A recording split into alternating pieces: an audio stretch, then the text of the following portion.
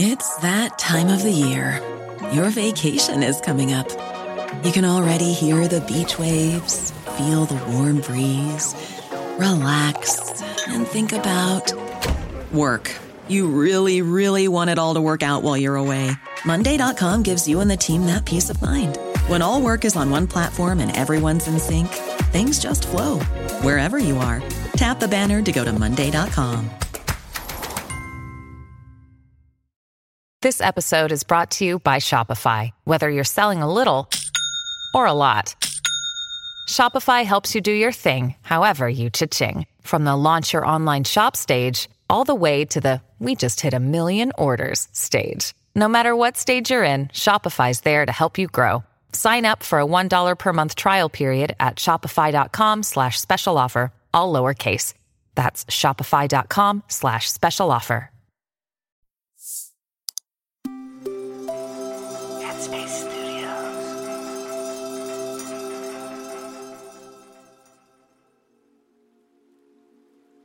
Hi, and welcome to Radio Headspace and to this brand new Tuesday. It's Eve here. I have been reading a wonderful book called Full Catastrophe Living, and it's by an inspiring meditation teacher and researcher called Dr. Jon Kabat-Zinn. And he created the program Mindfulness-Based Stress Reduction. So this has actually been part of my training, and within the book, he talks about the attitudinal qualities of mindfulness, one of which is letting go. And within this section of the book, he tells that in India, they catch monkeys in a particular way.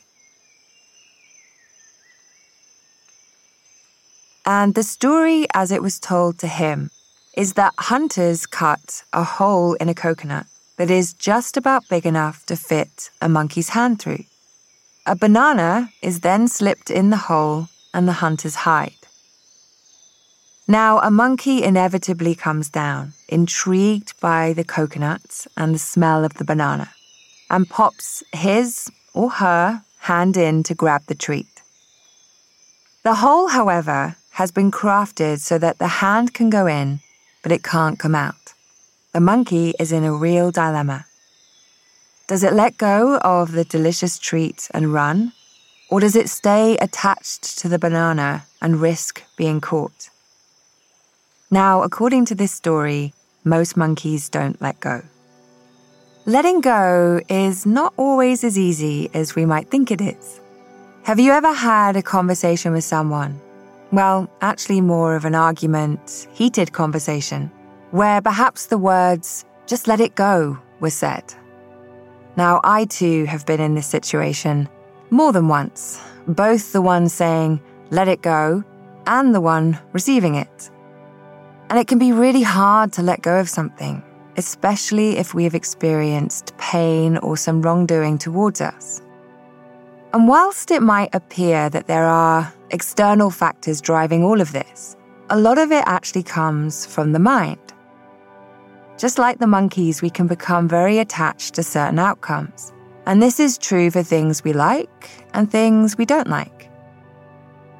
And the reason letting go is one of the core attitudinal qualities of mindfulness is that our thoughts, feelings, and emotions can get us caught in a bit of a loop. It can essentially block our ability to pay attention to our inner experience, which is really what drives a lot of our behaviors. So when it comes to letting go, we tend to need a little bit of a helping hand. And when someone says to you, "just let it go," you can often feel like a dog with a bone. There's no way you're going to let it rest. Our minds skip to assumptions like, "what are you not telling me?" Or, "I want to help, so I'll keep digging," which in turn can just cause more confusion and upset. So when we practice meditation and mindfulness, we are intentionally putting aside our tendencies to want to hold on to some things and reject others. And we start to recognize that in letting go, we are actually allowing things to be as they are, even if that feels slightly uncomfortable at first. And I was doing my own practice this morning, actually, and a persistent thought was playing over and over in my mind. I'd had an argument with my husband, and I was finding it really hard to let go of the discussion we'd had. But I was reminded of the way Jon Kabat-Zinn talks about this. He said that if you're really struggling to let go of something because the mind has a really strong hold, start to examine what holding on or clinging actually feels like. And I found this so helpful. I started to recognize that the grasping was having a physical hold on me. My body felt really tight and tense. And I was able to see that really this was not serving me in any way. And in doing that, it helped me to loosen my grip on the outcome. Now, this didn't mean that I then ignored the situation, but I was able to come at it from a slightly different perspective. So I'll leave you with this. What can you let go of that isn't serving you? Thanks for tuning in today, and I'll see you back here tomorrow.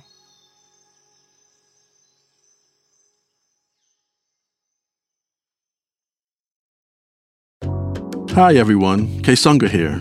If you're here, I assume that you like Radio Headspace. And if you like Radio Headspace, you will love Dear Headspace. Dear Headspace is our weekly talk show featuring every teacher on the show and our wonderful host, Robin. We talk about life.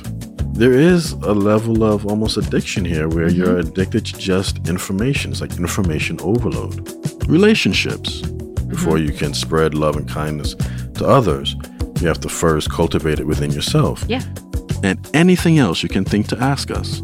The first step with any change that you want to make is that acceptance and that awareness.